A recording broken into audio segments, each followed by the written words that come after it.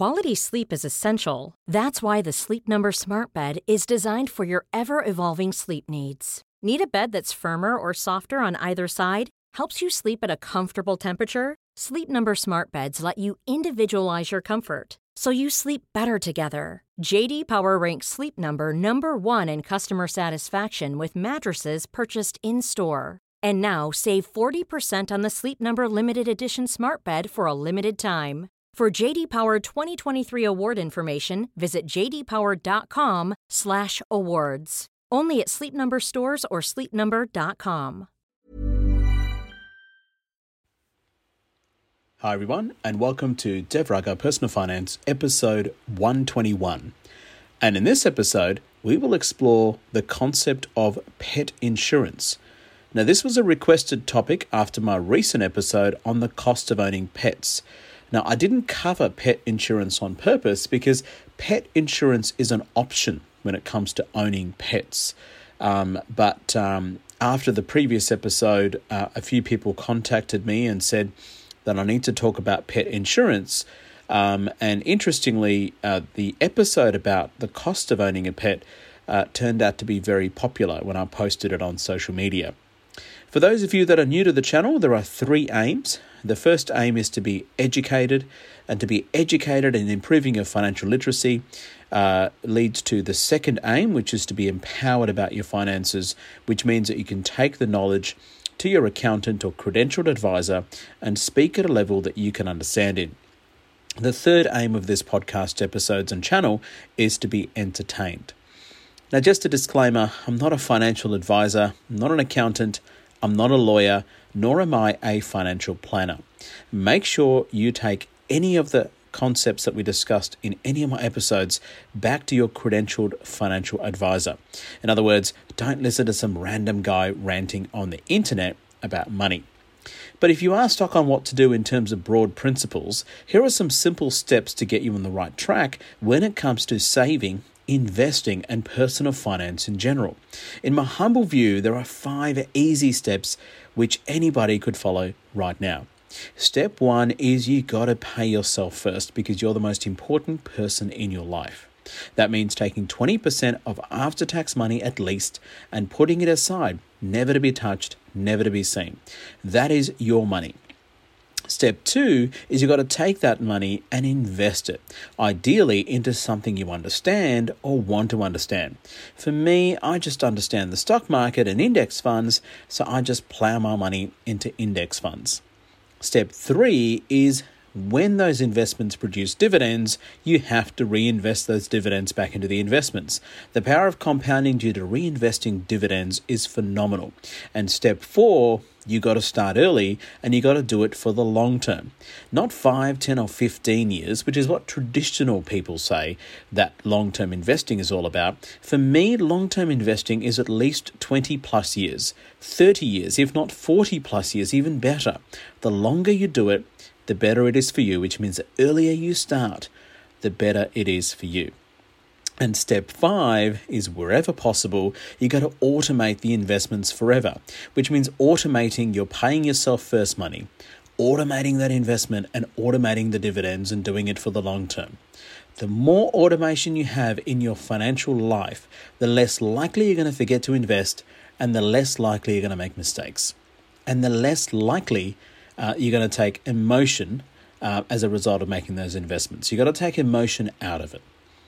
If you follow these simple 5 steps, you're more likely to end up with more money than you'll ever need. And remember, money is just a tool. It doesn't bring happiness. Use it as a tool to make your life a little bit better, but most importantly, to make the lives of people around you a lot better. Before you go on to the main topic of pet insurance today, I had a question from Jessie who asks, "Hi Dev, thanks for the podcast. Just wanting to learn more about HIN, H-I-N. What is it?" Thanks, Jessie, for the question. It's a very good question. Now, HIN stands for Holder Identification Number, particularly when you sign up to a broker firm. The Australian Stock Exchange uses a system called CHESS, which stands for Clearinghouse Electronic Sub-Register System. Now, this system tracks ownership of shares which you buy. And the HIN, or the HIN number, identifies you as an investor. It's similar to a bank account number or a PIN number for your savings account or your credit card. You should treat it with the same respect and security as those numbers. The HIN number begins with an X followed by 10 numbers. And when you open a broker account, which is CHESS sponsored, you will automatically get a HIN. When you buy shares using that broker account, then those holdings will belong to you, identified by the unique HIN. HIN. You can have multiple holdings under the same HIN number, or you can also have multiple HINs as well. Having a HIN number makes it that much more easier to move your holdings from one broker to another broker. Now, is CHESS sponsorship important? This gets asked all the time, and my sort of feeling about this is it depends. CHESS sponsorship just means the ASX is able to use a system to track ownership of your holdings. It means you hold your holdings. You are the official owner. The broker does not hold the holdings for you, which is how some brokerage firms work. The other method of ownership is called via a custodian account. Now, at this stage, it's important to use examples to highlight this concept. Amy buys $1,000 worth of company ABC stock. Amy uses a CHESS-sponsored broker and has a HIN number, holder identification number. This means technically Amy owns company ABC stock. She will receive direct communication from the company about shareholder meetings and any company news, etc. It also means if the broker goes bankrupt, Amy still owns the shares. Suppose Amy bought the same $1,000 worth of company ABC stock, but doesn't use a CHESS-sponsored broker. It means her shares are held by a custodian, which the broker employs. A custodian is someone or some corporation that takes care of or protects the assets in the name of Amy. Now, if the broker goes bankrupt, it doesn't matter because a custodian is still active. They still look after Amy's investments, and the custodian is a registered owner of the shares, and Amy is the beneficiary of those shares. But if the custodian goes bankrupt, then it's a bit of a different story.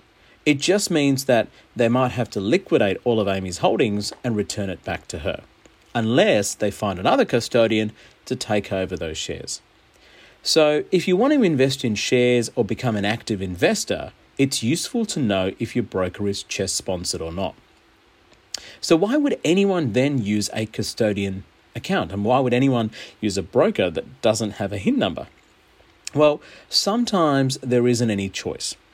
Even big broker firms like CommSec use custodian accounts if you want to trade in overseas markets. And the advantage is you can use gripped money to reduce trading costs. Using custodian accounts is easier if you want to buy fractional shares, for example. Many American shares are worth hundreds, if not thousands of dollars. So buying fractional shares is a newish phenomenon.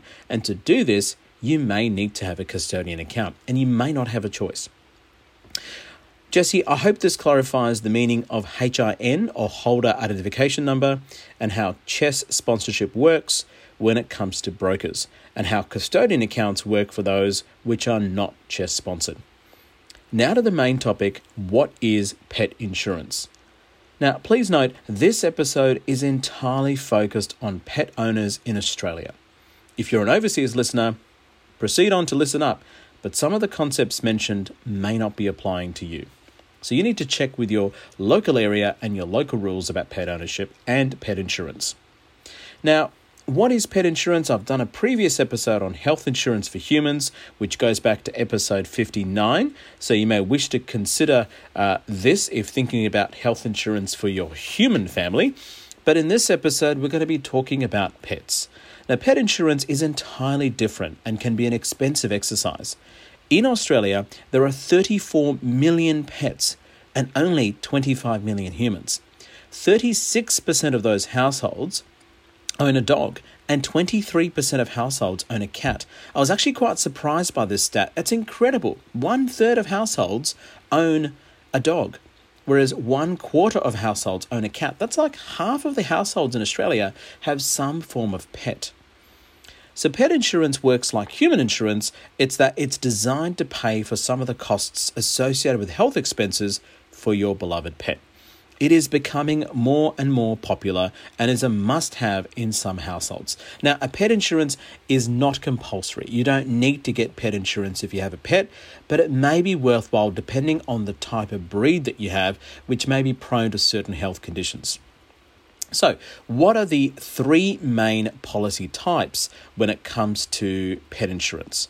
The first one is called accidents-only policies, where it only covers for accidental injuries when visiting the vet, broken bones or scratches from fights with other pets, etc.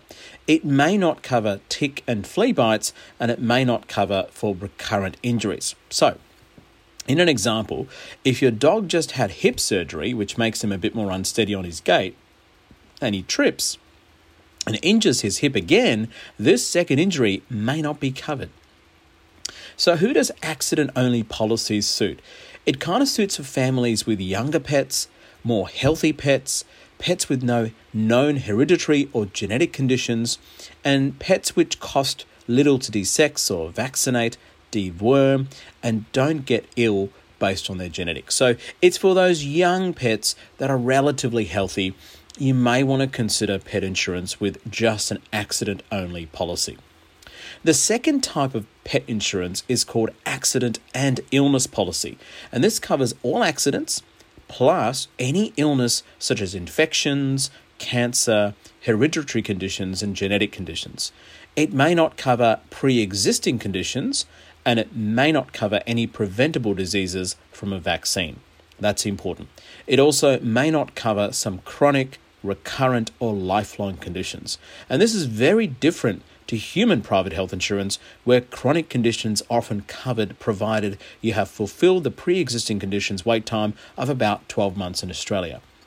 Now, if you're a North American listener, I know some of your insurance is obscenely expensive and it doesn't cover any pre-existing conditions. In Australia, we're lucky in that human insurance for private health insurance does cover pre-existing conditions provided you meet certain waiting periods, which is around 12 months for most private insurers. Now, in terms of accident and illness policies, these policies are more suited for breeds which are known to get sick. Bulldogs, for example, often get respiratory illnesses, etc. Now, the third type of pet insurance is called comprehensive policies, which covers accidents, illnesses, and also routine care, such as vaccinations, worming treatments, desexing, dental care, which is interesting, behavioural training, and some policies may even cover for stolen pets, pet death, or lost pets. It may not cover, though, pet abuse. For example, your pet has been stolen, injured, and abused before returning to you. I mean, if you're abusing pets, there's a special place somewhere for you.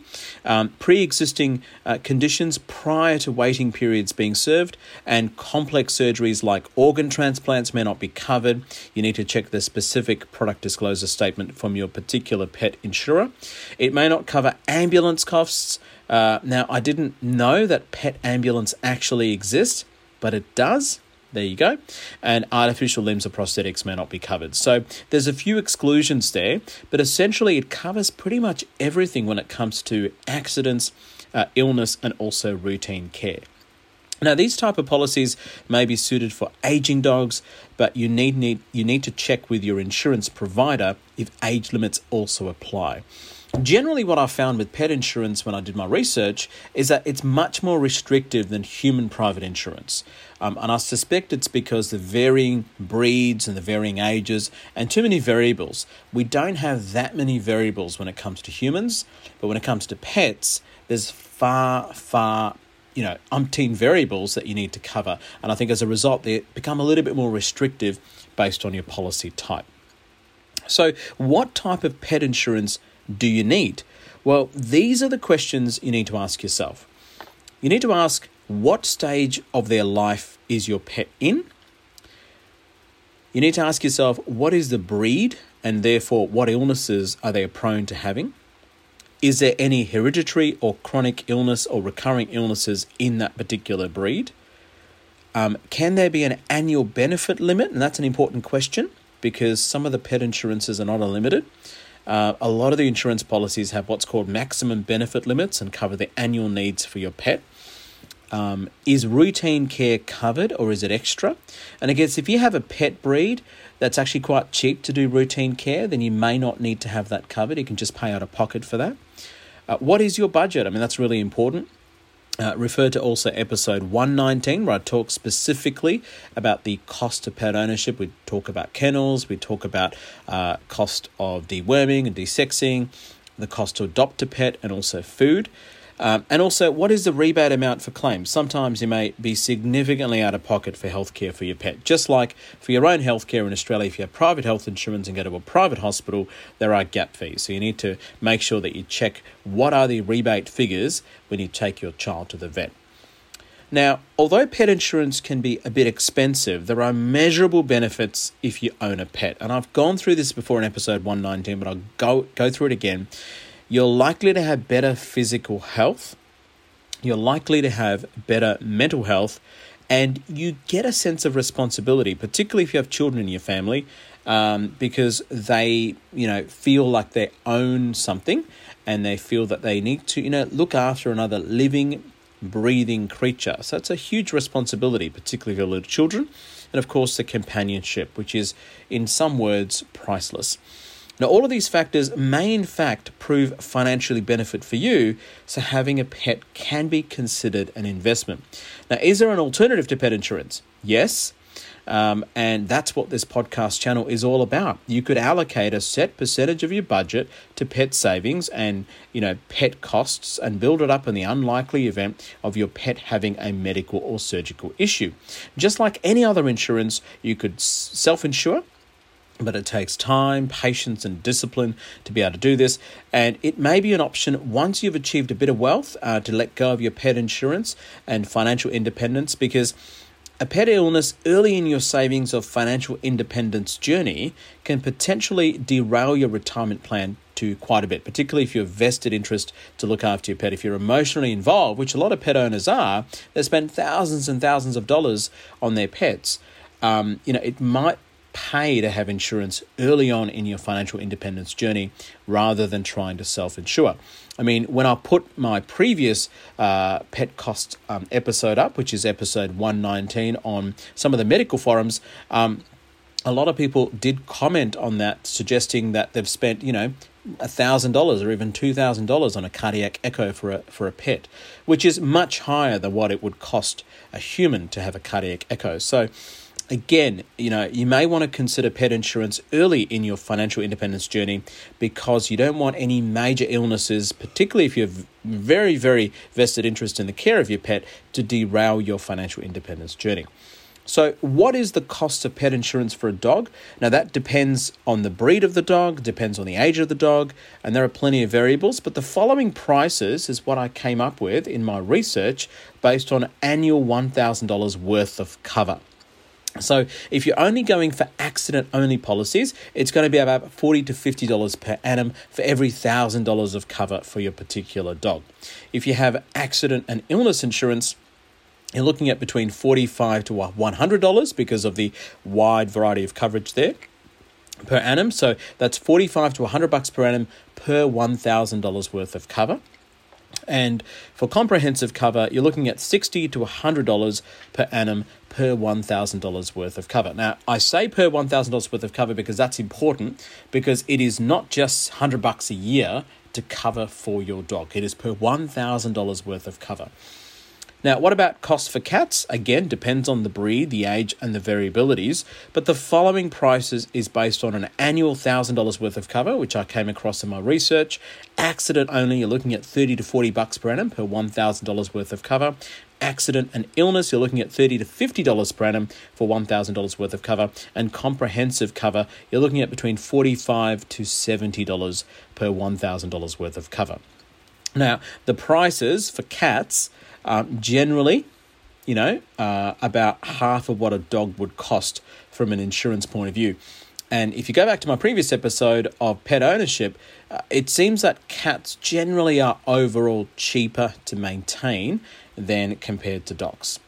So That's about it for this episode. Remember to leave a 5-star review on Apple Podcasts or whatever platform you may be using, or leave a 5-star review on every platform. That's even better. And please leave a positive review. And in that theme, here is a review I found on Apple Podcasts from Doc Mike 1985, who says, "Couldn't recommend enough. I have learned so much from Dev over the podcast episodes that I actually have a plan for the future with regard to employment, investing and housing. We don't get taught any of this at medical school, so the podcast was really needed. Keep up the good work." Now, thanks very much, Doc Mike, for your feedback. The more ratings and reviews you leave, the more people get access to this podcast. And remember, I do it all for free. In this particular case, Doc Mike seems to be a doctor, but I have a wide variety of listeners. Recently I got in touch with a train driver. And he was mentioning to me that there's a group of train drivers around Australia that listen to my podcast quite regularly. And I also spoke to another person who's in the IT field who has really been inspired to invest to the point that they've started a journal club in their workplace, which is fantastic. I mean, this is what we need to do. And if you're a junior doctor and you're working at any of the hospital systems and you've got an RMO society, you need to get that RMO society to have a journal club. Just like you'd have a journal club about medicine, you need to have a journal club about money. And it's completely acceptable to do that. Remember to like the Dev Raga Facebook page. Shout out to questions and comments or topic suggestions. You can also contact me on Twitter. I get a fair bit of tweets nowadays. Share this channel with family and friends with Apple Podcasts, Castbox, Spotify, Google, or whatever podcasting platform you may use.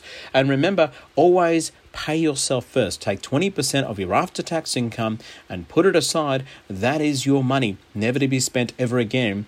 And learn about pet insurance. Learn about owning a pet.